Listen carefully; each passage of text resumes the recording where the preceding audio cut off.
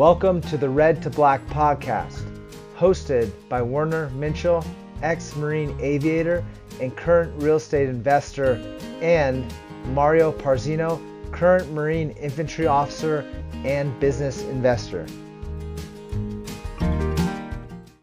Good evening, Mario. How are you doing in the state of Hawaii? And what are we discussing this evening? Yeah, aloha, Warner. Yeah, pretty good out here in Hawaii. It's, as usual, 82, the slight breeze.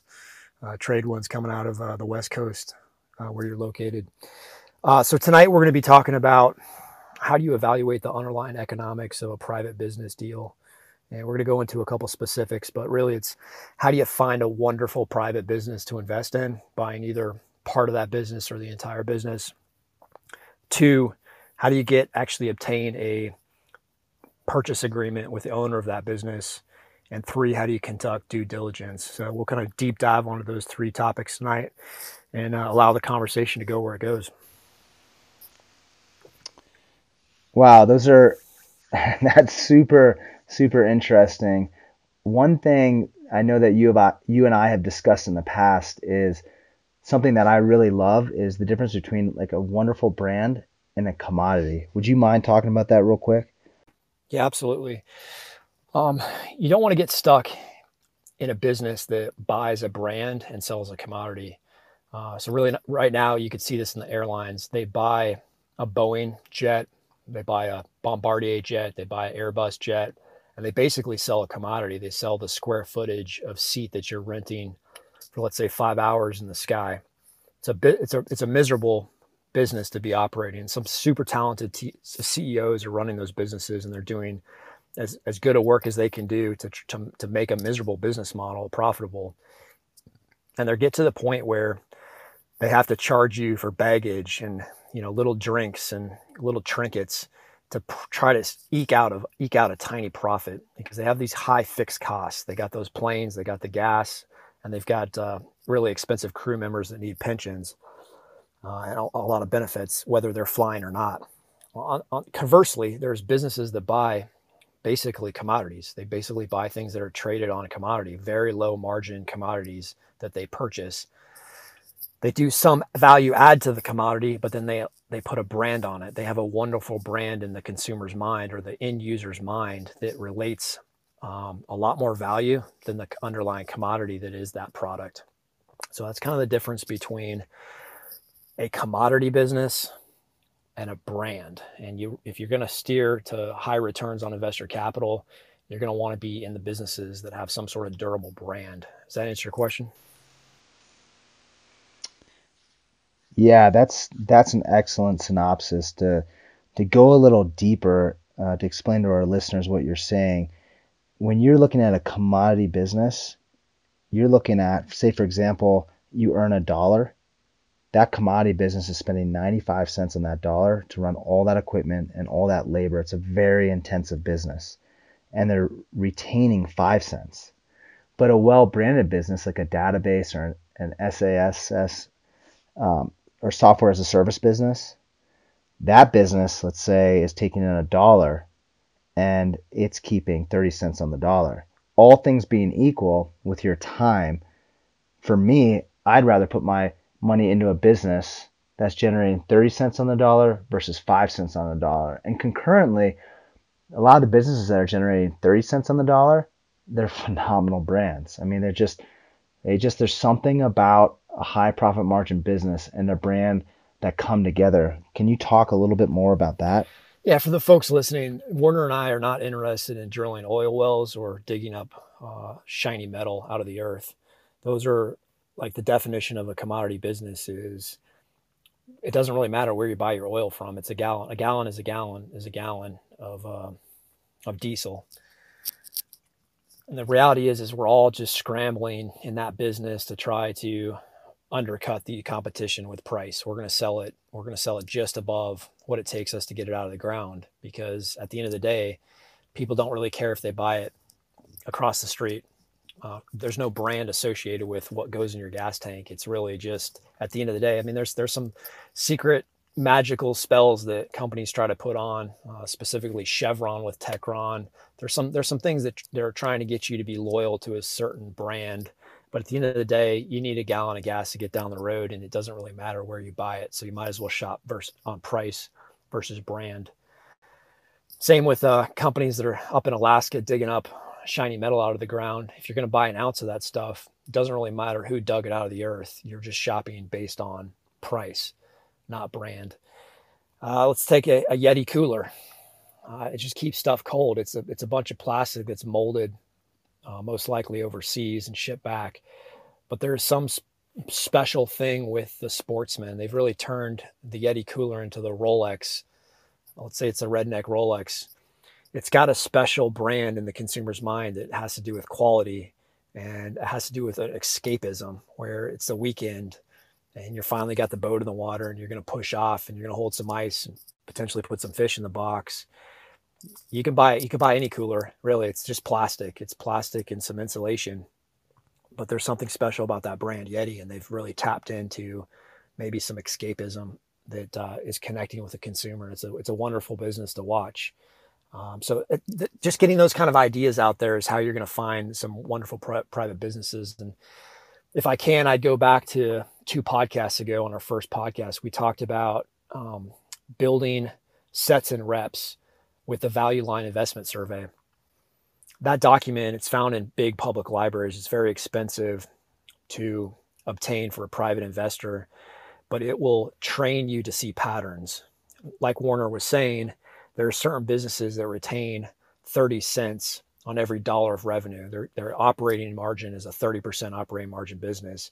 If you flip through every Value Line investment survey on 7,000 different companies or 7,500 different companies in that publication, you're going to train your eye to start seeing patterns of what constitute a great business, and it can be applied into the private business world as well. Back to you, Warner. 2 nuggets of gold there that I'm hearing, which you said, which is we're really talking about 2 different things here. It's brand and it's the underlying business model. So $1 of revenue, 30 cents that you retain, and then the brand, which is really the value of the business. It's really how the business communicates what it's all about, who it really is, the personality behind that business, and it's communicating that to the customer. And the customer, they do that over the long term. They create this trust. Those 2 things together create the makings of a phenomenal business. And it's rare that you find individuals that understand both the brand and an underlying business model. You'll have marketing guys that just understand one, and you'll have business guys that understand the other part, which is the revenue, the business model. If you can understand both and you apply that to any business you buy, it will create insane amounts of wealth. Back to you. Yeah, Warner, so you said trust. The brand in the consumer's mind is really, it boils down to trust. If you distill it down, it's saying something about the story. The brand is telling the story. It's a quick synopsis of the story. Every business has a story. Some are good, some are really, really great, some are horrible stories, some are mediocre. A wonderful brand is a synopsis of the story of how that business started, how it grew from an adolescent business into a adult, full-grown business. And I want to give a definition of what I consider a wonderful business, or what I would encourage others to look at if they're going to say this is a wonderful business. I would say a wonderful business returns a high level of investor capital back to the investors every year, and it needs very little incremental capital to grow. And if it does need that incremental capital to grow, it's able to produce that within the business. It doesn't have to do a capital call to the investors to grow the business. It's basically drowning in free cash flow. And what it does, what it enables a business to do is grow the business internally. Use as much capital as you need to grow the business. You've generated that through your brand, through telling your story, through a wonderful product or service. And then with the cash left over, it can do one of 2 things that are really smart. It can pay its investors a dividend so that they can go out and buy other businesses, or it can do the same thing within the business. It can retain that invested capital. It can retain what it's grown and not pay it out as a dividend, but go out and do bolt-on acquisitions. Take other businesses that work in their business, fix them up, bolt them on, and grow and expand their business, add fuel to their business through the acquisition of other businesses. That's what I would define as a wonderful business. And I'll kind of leave it at that unless you have any thoughts, and we'll transition into how do you actually obtain a purchase agreement with a private owner. I think those are phenomenal points. Just to recap real quickly, what you said is the brand is is a personality, and there's a story behind that personality that connects with the potential customer. And the goal behind any branding marketing individual is to create an insane amount of value and connection through that story where people unconsciously go say or choose, I'm buying that. I don't care if the price goes up, I'm buying that. Like a Tiffany's diamond, we've talked about that before. And then number two, it's a business that you could literally, like a database, you can literally just let it sit there, and as long as it's got electricity going to it, it just keeps running. But an oil field, and I know because we have an apartment building up in Wyoming, I've talked to guys in the field. It's an intensive business. It's extremely dangerous. You have to be really, really careful because lives can it cost you lives that quickly. It's one of those businesses where you can't just take your thumb off the pulse. So there's the really insane great businesses like the database business. It just creates so many resources that you have choices, and I think that's what you're really saying. And now that we've sort of defined brand, wonderful operating margin business or valuable business, now how would you relate to our listeners? How would you find that type of business that creates Yes. insane amounts of wealth? So in the public sector, it's fairly easy. You sit on your hands, you stack up a bunch of fiat, and you pull the trigger when there's an opportunity to buy something that's wonderful at a reasonable price or even a cheap price. That's a no-brainer in the public markets. In a private business deal, it's much harder. There's going to be a lot of people lined up that want to buy that business, and you're going to have to provide the current owners of a wonderful business, because they have options, because they're going to have lots of people lined up to buy a wonderful business. You're going to have to present them with a value proposition in order for them to sell you their business. This is really their life's work. This is a creation that maybe their entire family or generations of their family have poured into. They're not looking to transition this to someone that's going to strip mine it. So if you can provide them with if we can go to Central Oregon, I'm not going to get into too much specifics because we don't actually have a purchase agreement. We're at the beginning stages of this business deal in Central Oregon. What is our value proposition? I can speak to myself, and Warner, maybe you can jump in here and help me out. But I'm an operations and tactics instructor in the Marine Corps. What does that mean? I run operations from moving a platoon around the world to an entire Marine Expeditionary Unit. That's kind of my bread and butter of what I do in the Marine Corps, and I've applied that to business. I'm not an MBA. I have no intent of getting an advanced business degree. I don't want to work on Wall Street. I don't want to work in an investment bank. I don't want to sell. I don't want to buy something just to sell it. I want to run businesses. My value proposition is I'm not going to strip mine your business. I'm not going to come in there and disrespect it. I want to respect what you've done, what the contributions you've made, and the contributions the employees made, and I want to improve it. I want to grow it. I think Warner brings some really technical expertise that I don't to the table, specifically with technology, with systems, with processes. So Warner, if you kind of explain your value proposition of how you would pitch to a private business owner to sell us or to get into a purchase agreement on a different value proposition than most people would present him with. So yeah, thank you, Mario. Those are some excellent points, and I know you provide a ton of value. And what I would like to talk to is you talked about this individual or this family that's built a business, and this applies to any business. They put their blood, sweat, and tears into it, and the value that I provide, that we provide, and that actually most people in life are looking for is you're listening to that individual. It's all about communication. How do you listen to their story? Because all you and I are doing really simply is saying, hey, you have this great story, you have this great brand. We're going to come in and help you run it more efficiently. We're going to bring in a great team. But what we're really going to do is take your dream and we're going to brand it. We're going to take that story to the next level. That's where I come in. I come in, yes, I have the systems and the tech, but what I really love is how do you take that story and communicate it, not just in the Pacific Northwest? How do you communicate it across the world? And that requires creating an amazing story and then pushing it out through the social media channels and other channels that we have in the technology world. And yeah, to finish, it's all about the story. Absolutely.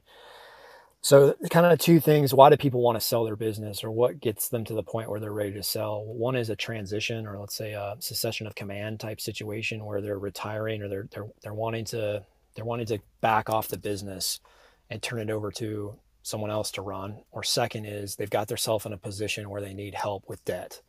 I would much prefer a business owner who just wants to transition. There's not enough, there's very little debt or no debt in the business, and we don't have to come in and do a render safe drill. Unfortunately, most people get to the point with debt is that they need some help. That's why they're looking for an exit strategy on the debt, because it's become a miserable business. It's the underlying fundamentals of the business are wonderful, but their effort, the economy has changed, or the demand for their product has changed. The demand has decreased. It's gone through the floor. The debt payment has remained the same, and they need some help closing that gap.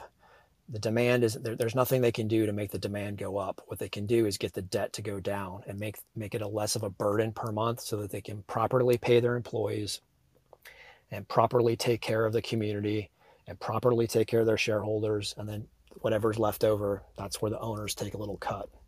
So I think coming up with the deal in Bend, Oregon, it's potential that we've expanded this business. This business has grown not through free cash flow, but through debt. They've made some acquisitions through a lot of debt, and it might need some guys to come in there and render safe that debt and provide them with a company that's a little bit more appropriately capitalized, so that it returns back to its former glory of a wonderful business that's able to do wonderful things with the excess free cash flow that it generates. I think we've kind of drilled the nail down, or pounded the nail in on a purchase agreement. We could probably move on to due diligence, unless you have anything to add to purchase agreements, Warner. Yeah, one thing to add, those are all phenomenal points. One thing to add is it's there's obviously there's two things. The individual's grown tired of the business, or for own personal reasons they're transitioning out. To recap what you're saying, the number two, from a performance standpoint, they've over leveraged themselves with too much debt. Now, it's an assumption, just for our listeners, it's an assumption that we think this business could have possibly done this. We don't have concrete on the ground facts. And as always, you always start with your assumptions and your ideas, and you'll find out through this podcast and through our process to find and acquire companies, we'll get down through communication and figure out what the facts are. That's right. The assumptions we've made, that's correct. The assumptions we've made are to continue planning, is to continue the strategy of how we get in front of the owners that are in Central Oregon. We've looked and this is good because it's transitioned us into due diligence. We've done research. We've looked at the business. We've been fans of the business. We've been rooting for the business. We've been watching the business, and we've learned a lot about the business. It's not a publicly traded company, so we have no idea what the financials are, but we see patterns. We see acquisitions that they've made. We've seen what they've expanded. So they've either burned through a lot of capital to get to this point, or they've used debt to grow the business. And it's okay if demand doesn't change, but as soon as an economy changes, or as soon as a condition happens where the consumer or the end user of that product pulls back, that debt remains the same. So that's what's occurring right now. We have a global pandemic, that's changed a lot. A lot of things have changed, and we're seeing opportunities out there in the marketplace, because people have, in the good times they've expanded and it's a good business, but unfortunately that expansion, when we're playing with debt, it works both ways. It can be a huge benefit to a business to use that leverage when times are good, and it can be almost drowning. You can drown a business. You can kill a business with debt when times are bad. So I think that kind of transition to due diligence. Ultimately, we want to know what we're buying. If we can't understand what we're buying, we can't, in good conscience, write a big check. So we can come in there with a bunch of capital. We can raise capital, and we can render a debt situation, a debt bomb, safe. But we have to know at the end of the day, what are we buying? What exactly are we getting involved with? The plant and equipment is pretty simple. And Warren, I'd ask you to kind of talk about that from your real estate perspective of really evaluating what is this going to cost us to replace? Like a 5-axis CNC machine. It's pretty easy to go out there into the marketplace and price used equipment or brand new equipment. And what you're buying in a business such as Central Oregon is used equipment. And we're going to get a discount on that from brand new equipment. A really well-made CNC machine is going to last many years. So buying this used is not really a problem. It's pretty easy to put a valuation on that. The land and the real estate get a little bit more complicated because you got to figure out what would this cost. Was it built right? And then two, what would it cost in the current marketplace to replace this? What is a good valuation if we had to move this business somewhere else, or we had to expand this business, or we had to close this down and build it across the street because that would save us a bunch of money. That's a little bit harder. So if you have any thoughts on that, Warner, we'd appreciate that from this end. Yeah, so as a construction and real estate guy, the first thing, I mean, the essence of real estate is you always want to go and look at it.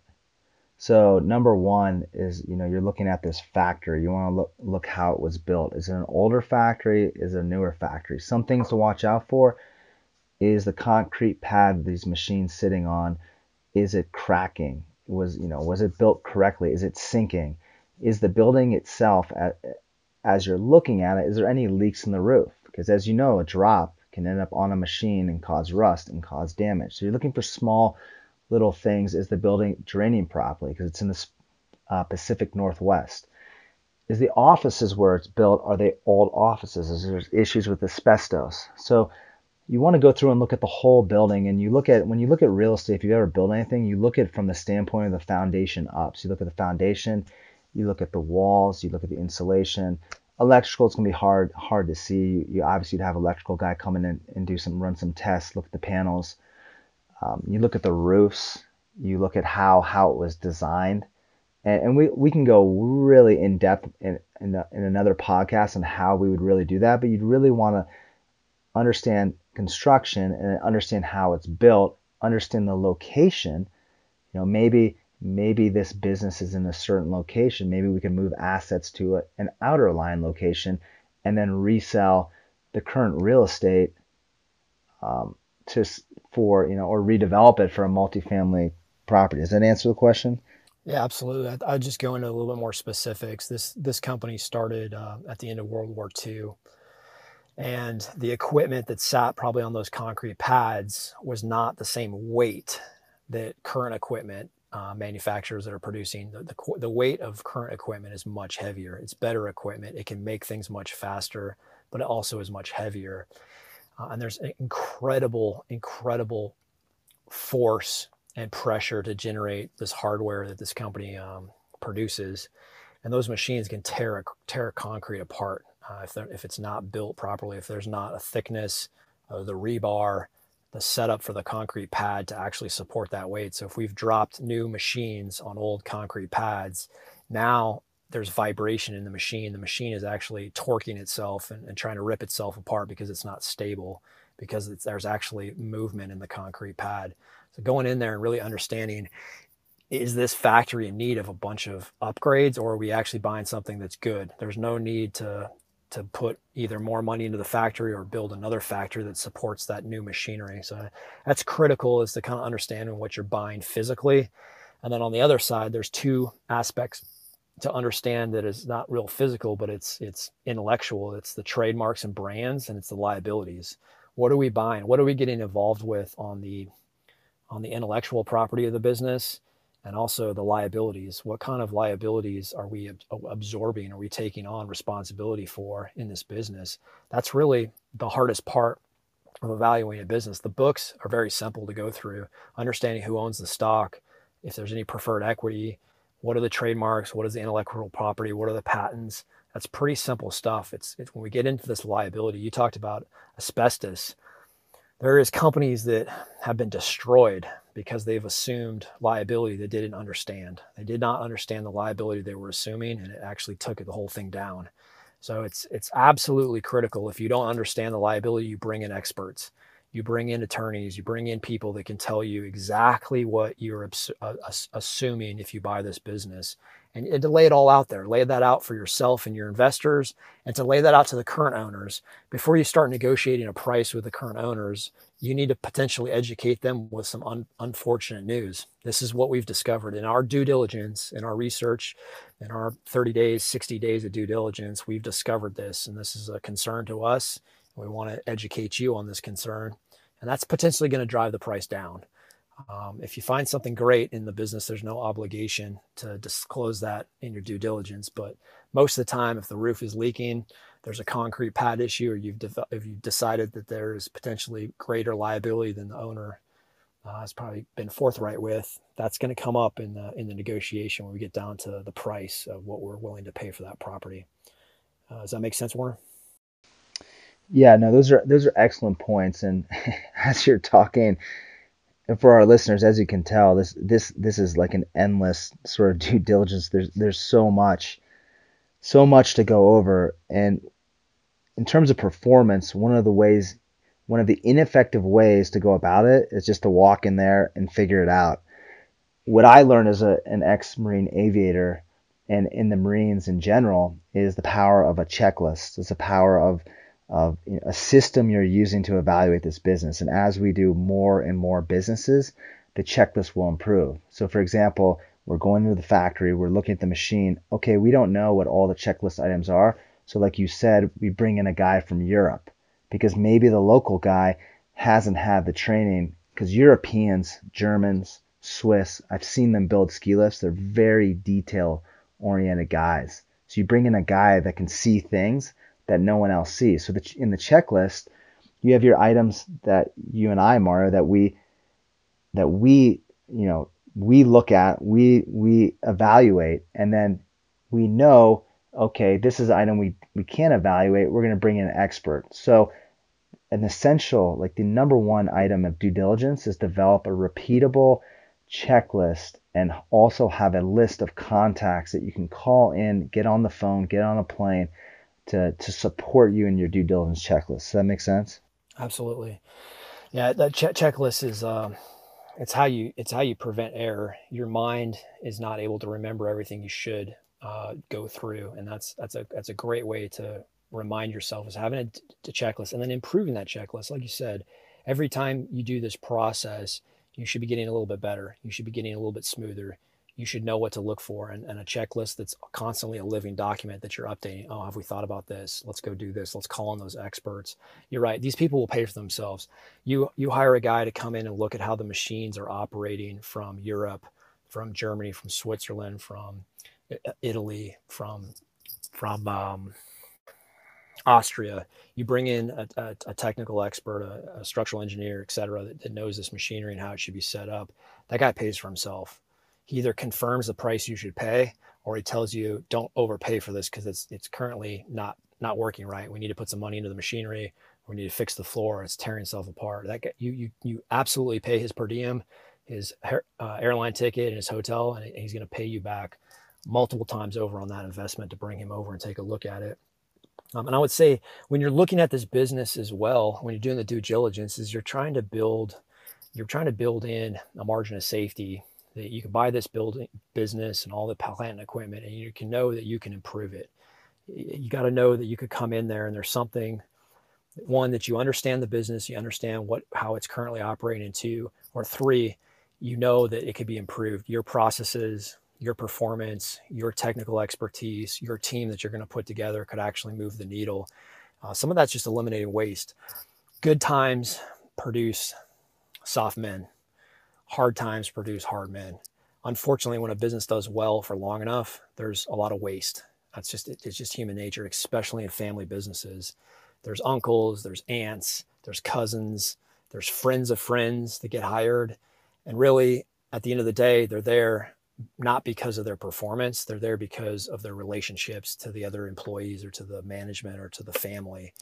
And when you come in with new ownership and new ideas, you're emotionally detached from those relationships, and you come in there and you're really about the business. You're about making sure this business is able to weather storms and able to grow and able to, our number one focus is on the customer. The employees are number two. The community is number three, and number four is ourselves, or our stockholders, our investors. Our first priority is not to the employees, it's to the customers that use the product. Number two is taking care of the employees. So we have, in order to do that, in order to take care of our employees, we have to take care of the customer. And if we're not doing that to the greatest extent possible, because we have people that are not performing to what they need to perform at just because of relationships, they're abusing that relationship. Those people have to be educated of new management, new processes, new people, new blood in here, or they got to find a different job. And it's hard for that when good times happen and there's families and there's long-term relationships. It's hard to tell people this isn't working out. We got to part ways. And unfortunately, Warner, I've had to do that in multiple arenas. We've had to tell people, unfortunately, at this time, we have to part ways. It's far easier to do that when you don't know someone very well. You've only evaluated from 90 days than you've been working with people for decades. So to add what you're saying, you talked about multiple things. You kind of delved in a little bit into being a leader. Also brought up another topic, which is a plan, creating a plan, which will quickly ferret out who's performing well and who's not, who's are effective at performance and not effective at performance.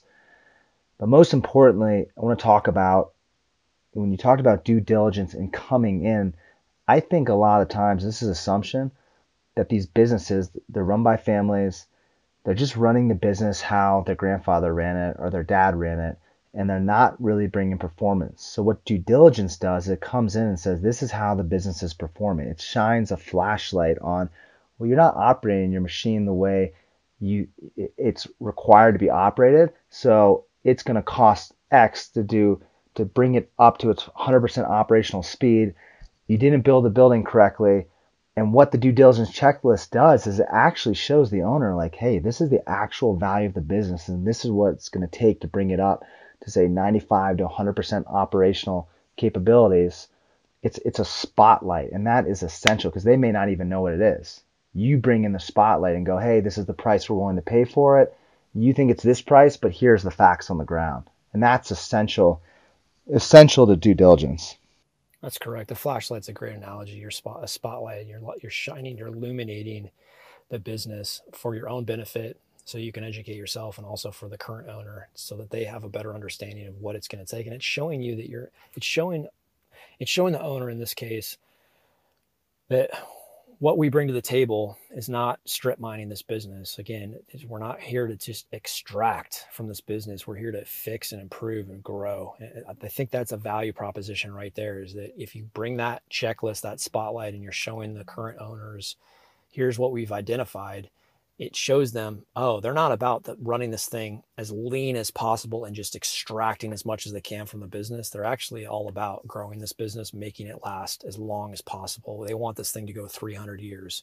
They're just the current caretakers. That's all they look at. They look at themselves as, we're just going to take care of it as long as we can. As long as Warner are on this earth, we have no intention of selling your business. We are going to be caretakers of this thing and run it as best as we can. I think that's gravy. I think that's value added to the situation. I would say also what you're doing is you're also building the future. When you're doing this due diligence, super detailed due diligence, you're building out the next 3 to 5 years, and you can go back to your investors or your stockholders, your future stockholders, your investors, and you can talk to them about, okay, here's what we see on the ground. Here's what we think the price should be. And here's where we think we can take the business in 3 to 5 years of our operational and tactical experience and our technical expertise. Here's what we could bring, and hopefully here's what we could see in returns if we change this, if we invest this, if we raise this capital and we put this into the business. This is what we think we need in order to get these returns. And then you're building a relationship and saying, here's the due diligence we did, here's our assessment, and then watch us in 3 to 5 years. Did we meet and fulfill our commitments on our agreements? I think that's super powerful. Yeah, what you're really creating is you're creating a possibility, you're creating a future, because that individual, and this is an assumption, That individual running that business may have been running it, he's, third generation running that business, and he's hit a wall. And he knows he's hit a wall, but he's not willing to fess up to it. But he really loves the business. So when you come in, or we come in and do our due diligence, and we do it in a manner, like you said, it's not a strip mining. We're communicating with them like, hey, this business has got so much potential. It's like a breath of fresh air. If you communicate effectively, it's a breath of fresh air. And that guy goes, wow, like you said, this business is in phenomenal hands. I'm going to transition it to these guys. We're going to work out a deal that works for both of us. And it's a win-win situation. That's the key to communication. We're not coming in telling you how to do it. We're simply coming in showing you your blind spots. And we're going to learn some of our own blind spots in the process, but we're coming in a collaborative manner to say, listen, this is what we see. This is the way forward. This is the possibility we're creating. Are you on board with that? And I think 9 times out of 10, they are going to be on board if they're tired of running the business or they've got themselves into a pickle. Absolutely. And I think in this situation in Central Oregon, they're not tired of running the business. That's a wonderful business. That's actually a joy to run. I think they've potentially taken on a little bit more debt than is sustainable with demand, and that could potentially cause some problems. I think what the main issue is that their reach is minuscule. It's not anything where it could be. Like, we can see that they have regional reach, but nobody knows this business in Florida. Nobody knows this business in Texas. Nobody knows in Pennsylvania. Very few hunters outside of the Pacific Northwest would really even relate to this business. So how do we expand? How do we sell this future fulfilled to our investors of our plan to expand this brand, expand this much further than its current reach? How do we grow this down into Mexico? There's a huge amount of protein walking around the hills of Mexico. How do we get this brand into Spanish, into Mexico City, into some of the larger communities in the high mountains of Mexico and central Mexico? How do we expand this brand down into Mexico? We have ideas, and there's platforms to use, and there's technology to leverage, where this business is doing a bang up job at 11:30 at night on a hunting channel selling their products. They have a great brand and they have a great product, but it's so tiny right now. It's just a tiny little child compared to a full grown adult business. And I don't know if they have the skills or the desire or the will, or there's something preventing them. There's some block preventing them from really growing this brand out into Alaska, British Columbia, all the way through America and down into Mexico, and making it a North American. The next step would be, can we make this a North American brand? Yes. We've established our brand all the way from central Mexico to the tip of Nome, Alaska. And then how do we get into Argentina? How do we get into Chile? How do we get down into South America and grow the brand and expand this thing? So we've got North America and South America. And then once you've conquered those two, can you go to Europe and compete with some very old established brands in Europe? And can you start making a ding in that market? I think we have some ideas. I think we could lay out some things to our investors. We'll look for that in the future.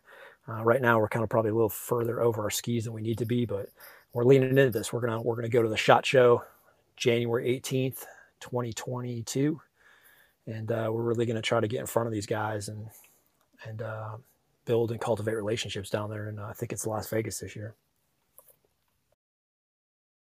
It's an exceptional segue into how are we moving the needle. And to answer your question, I have the answer to your question.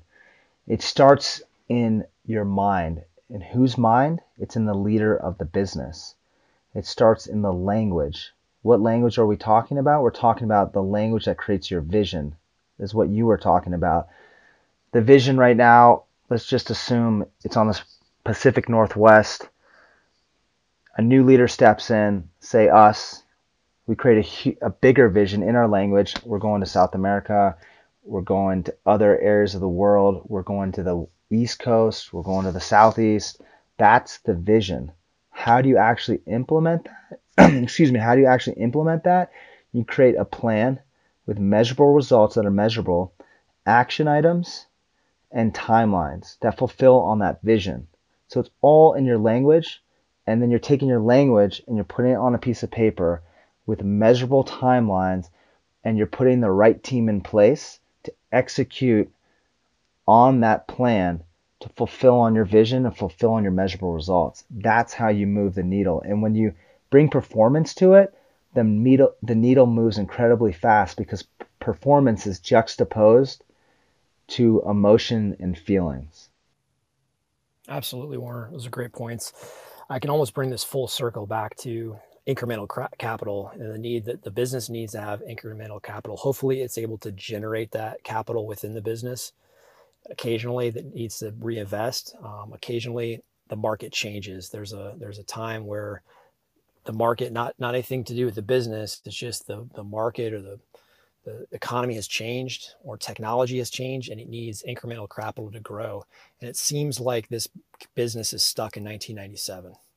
From an outsider, from a guy looking at this, it seems like they either don't know how to do it or they don't have the capital. Or there's something blocking them from taking this business from a regional business into really a global business. That future fulfilled, talking about that plan in your mind, communicating that, putting down paper with measurable results and performance for the employees and for the management team is to build this thing out. How do we leverage? We're going to need some capital. Maybe we're going to overfund this deal. We're going to come in there with excess money so that we have that working capital in the business when we start. And we're going to go for 3 years and we're going to use that very wisely, that incremental capital injection. We're going to use that over the next 3 years to take this from a regional brand to at least a national brand. At a minimum, we're going to spread this thing throughout the nation. And we can do that a lot cheaper than old school 1997 way of buying reach, like really expensive reach. There's ways to leverage technologies and platforms to get in front of the consumer, to get in front of the customer, and to show them the brand and tell them our story. I think there's this is absolutely undergeneralized in this business, or underutilized in this business, that they are not leveraging the capacity to expand the brand, to expand the reach through media channels that we could definitely help them out with. So that's the first kind of thought I'm having about the future vision of this business. Yeah, that's a great thought. And what you're pointing to is your language. So say for example, here's an assumption, individuals running that company right now, possible thoughts in their head are, I don't know how to expand this company. I want to expand this company, but X, Y, and Z is blocking me. Maybe I don't have enough capital. Maybe I think the competitors are too big and they're going to take me out. There's a whole host of reasons that block you from creating a bigger vision. And that's what we do when we come in. We not only provide fresh capital, we provide a fresh vision. And with that vision, we provide a way to execute, which is measurable results in a plan with action items. Some will be ineffective, some will be effective. That's why we have the right team in place to create effective actions, and we have timelines. And why that's really important is most people don't understand the reason why their life moves slow is that it starts in this type of language. I don't know how to do this, or I'm afraid of doing this. And then you just take whatever actions and you have no idea where you're going. When you create a plan with measurable results, like we've done in the Marine Corps, like did it for 9 years in the Marine Corps, you're doing it for 17 years. Things move fast because there's a choice in this world. There's two choices you can make. You either execute on the future on what you said you would do, and that moves extremely fast, or you choose your past and everything that went wrong in the past. And what that does is that holds you back, like that example in our past podcast of anchors on a boat. It holds you back because you have this limited way of thinking. When you apply performance, like cold, hard performance to it, things move incredibly fast because you're focused on, why did this action not work? Why am I not meeting my measurable results? It's quick. We provide that fresh breath of air in terms of capital, thinking, mindset, and execution. We can get stuck in a trauma, victim consciousness, trauma cycle, whether that's in relationships or in business or in communities. We can get, or even in nations, we can get stuck in this cycle of really survival mode, trauma mode, victim consciousness. And it's our way of, it's humans' way of coping with tragedy, is to go through this trauma cycle, and it prevents you from going into more trauma. That's the goal, is to prevent that from ever happening again. You can hear this about people that lived through the Great Depression. And I would argue that we're going through some sort of depression, or new depression now. It creates a trauma cycle, and people don't want to repeat the past trauma. So they put walls up, they put defenses up, they put castle walls to protect them against more trauma. Well, those are shifting you out of creative mode and into survival mode. You're just trying to survive. And that really prevents your business from being adaptable to change and to grow and to expand and to use new technologies and to use new influencers and ways of influencing and ways of getting in front of your customer. That's all creative thought. That's not survival thought. And survival thought and not going through trauma is completely healthy. It's absolutely critical that you have some sort of survival skill and that you're avoiding trauma. Nobody wants to repeat trauma in their life. But if you get stuck in that cycle where all you're doing, every move you're doing, every tactical move you're doing is just to prevent tragedy from occurring, you're never going to start leapfrogging and getting out in front and start adapting and thinking through problems way out in the future. You're constantly in the present, just dealing with the current threat. And again, I get stuck in this. I come into these businesses and to our relationship together, Warner, as a dude that's super pessimistic. I'm always thinking about the next storm. I do that with my boating. I do that with my personal life. I do that with my business life. I'm always thinking about, where's the next storm? Have I properly prepared for that storm? Can I ride this thing out? I come from this. I'm a natural pessimistic problem solver. I'm coming from the problem is, how do I ride out the next storm? I have to suspend that and get into a creative space to drive the future through language, through plans, and through action. Let's break down exactly what you're saying, because you said a bunch of very impactful things. And I want to get into the language, because your mind, and a lot of people don't realize this, they'll say it, but they don't really get it. Your mind is your number one asset. It drives everything you do. The words you create drive your action. So in this podcast, we describe the situation of, you're in this like hell in your mind. How do you maneuver out of this hell? And you describe it. If you look at a past action, let's say the business we're talking about, and they made some poor decisions, they bolt on some companies that are in a bunch of debt. Well, that past action is already complete. There's nothing you can do about it. What people are carrying forward is the meaning they put on that action. Oh, why did I do that? Why did my father do that? Oh, this sucks. Now I'm in this situation. And what that prevents you doing, because when you understand this, you're focusing your time. You're choosing words. So if you're choosing words that are based on the past, you're not focusing on your plan for the future. So there's two ways you can go. You're either choosing to execute on your plan for the future, which is in language, on a piece of paper, measurable results, action items, and timelines, or you're choosing to focus on the past, which is in language. But the funny thing about the past is there's nothing created there. You're in this victim mindset, like you said, and you're just worried about everything that happened. So you can never overcome those obstacles because your language is blocking you from your plan. That's why it's essential to have a plan, because a plan gives you a map. It gives you a choice to not choose your past-based language, which gets you caught in this victim mentality. Is that your thoughts on that? Yeah, I think that's absolutely correct. I think one way of doing that is, how do you respect your past? I would say you do a post-mortem. You write down your mistakes. So we do an acquisition. This company, hypothetically, this company did an acquisition that didn't go right, or it wasn't quality.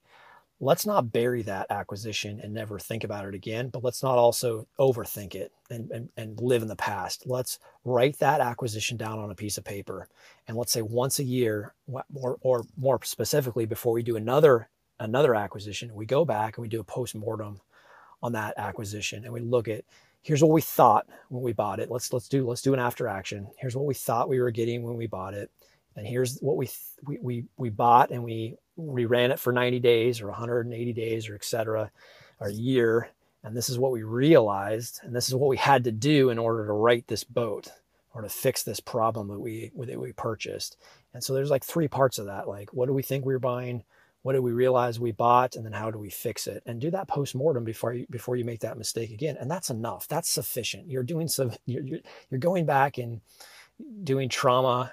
You're recreating trauma through that post-mortem once a year or before you do your next acquisitions. And that's sufficient trauma cycle for you to live in. It's just once a year, or before we do in our next deal, we're going to go back and look at that deal and do the post-mortem. And that's healthy. And I think that's a wise thing for businesses to do at any size, or people to do at any stage, is to do a post-mortem, put it on a piece of paper and pull that piece of paper out once a year and realize we've made some mistakes and we don't want to repeat those.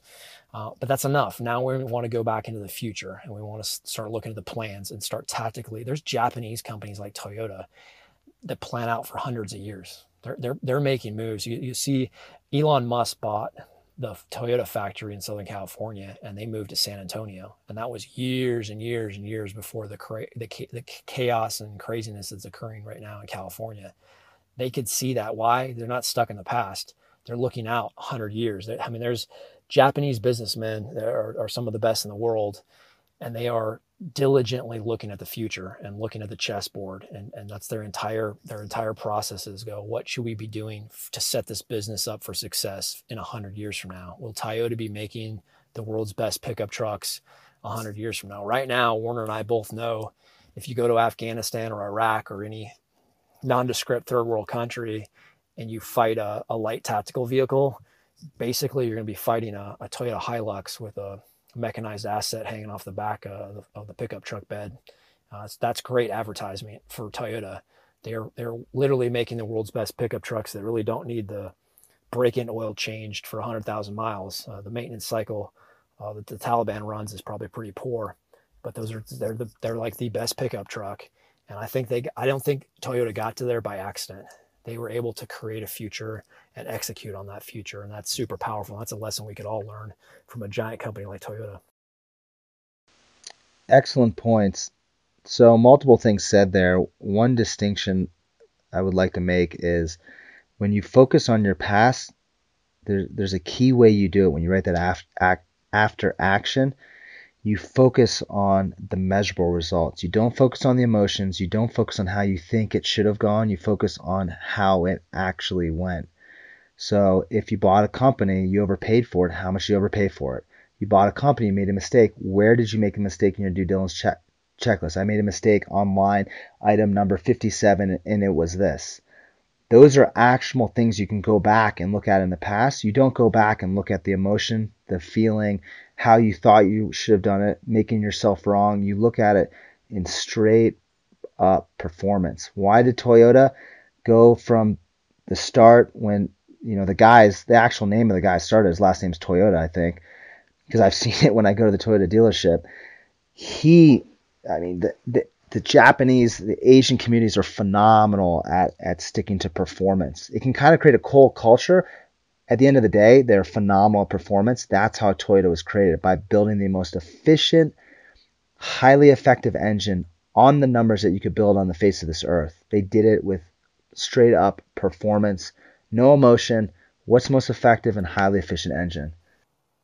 Absolutely. I think Dr. Deming, after World War II, after some tragedy in Tokyo and et cetera, they sent Dr. Deming from, I think, Washington, D.C. over to Tokyo and Japan, and he sorted out their manufacturing process and really showed them how to do quality manufacturing again and get back into a sustainable economic engine of manufacturing in their country. And it really put them up there with Germany, I would say, as number one and number two manufacturers. And again, they stole some ideas from Dr. Deming about lean manufacturing processes and quality manufacturing.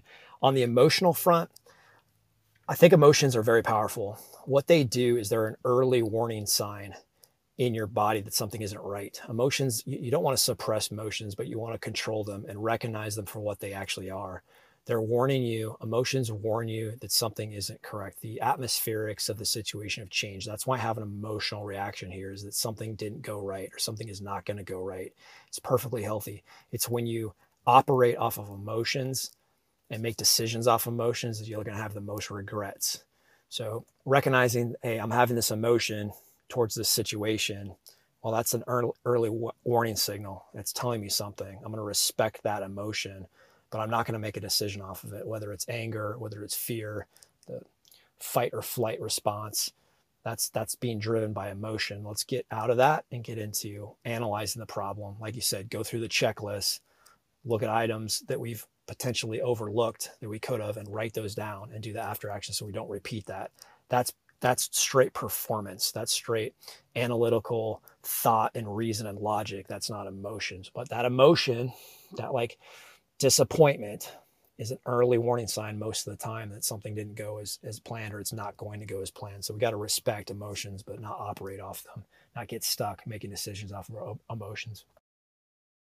Yeah, multiple things said there. So when we're going down through that, that could be a rabbit hole in itself. Emotions, there's disempowering emotions and there's empowering emotions. And emotions, yeah, they're designed as a survival response. We want to acknowledge there's nothing wrong with mourning, say for example, my brother-in-law passed away. There's nothing wrong with mourning that individual. You want to get complete with that mourning process. You want to get, if you see fear you're about to crash into another car, you take corrective action that's based on performance and not crash into that car. They're great warning signs. Like you said, you don't want to be overcome with it. So how do you really harness emotion? The goal is to create empowering emotions like love, like connection, like joy, like ease, like relaxation. Create emotions, spend more time in empowering emotions. And when the disempowering emotions come in, recognize them, learn as to what they're telling you, and then go into performance. Okay, hey, what's going on here? Spend most of your time, because you don't want to solely focus on straight up performance without an empowering emotion, passion, and vision behind it. You'll burn out. So it's that empowering emotion with performance. That's the key. Great point. Yeah, we're not just to fill everybody else in. Last Monday night, so not this previous Monday, but about 10 days ago, you lost your brother-in-law, and that's a process you guys are going. And a great dude, a humble young man, an incredible athlete, and he was 38 years old, and he lost his life in a tragedy. We can't put him back here, but we can respect that, and we can close this out. Like, we got to do life with this young man for a couple of years. We got to see him grow. We got to see him be part of a community. We got to see him build a business and build his little tribe of guides and men that he did life with, that he went to so-and-so combat with in his business. And then his family, he got to create a little tribe in his family, and we can respect that. It's very good to go through mourning. It's a healthy thing. Mourning is good for the soul. It's actually much better than celebrating a success. Is occasionally going to funerals. Funerals are really grounding you to the truth that we're all terminal. And this is a quick life. This 80 years or so that you get to walk this earth, if you're lucky, is a gift. It's all a gift. You coming into this world and your time here and the relationships you have, it's all a gift. It's gravy. And going to these funerals, going through these tragedies, they're not, I don't wish this on people. I don't wish these on people or even myself, but I recognize that these are actually good for the soul, is to occasionally pause and reflect that life is precious. Life is short. We need to take each day in the relationships. We need to be kinder to each other. We need to help people. We need to build, this whole podcast is about building, really specifically young men up, but building people up, not tearing them down. There's enough people out in the world that are focused on tearing each other down because that they don't have the same ideology or the same thoughts, or the same politics. They're constantly at war with each other. I think we're going to be a breath of fresh air for some young men, is that we're here to simply build you up. We're just going to provide a ton of value. And to finish this off, we've about a minute left.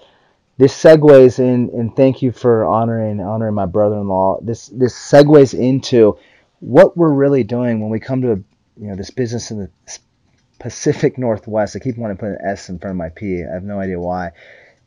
We are providing completion to that business owner where he's dealing with emotions. It's not going the way he wants, or maybe it is. But what we're doing is we're providing that, in essence, that mourning process to be complete, or that process that didn't go the way he wanted to go.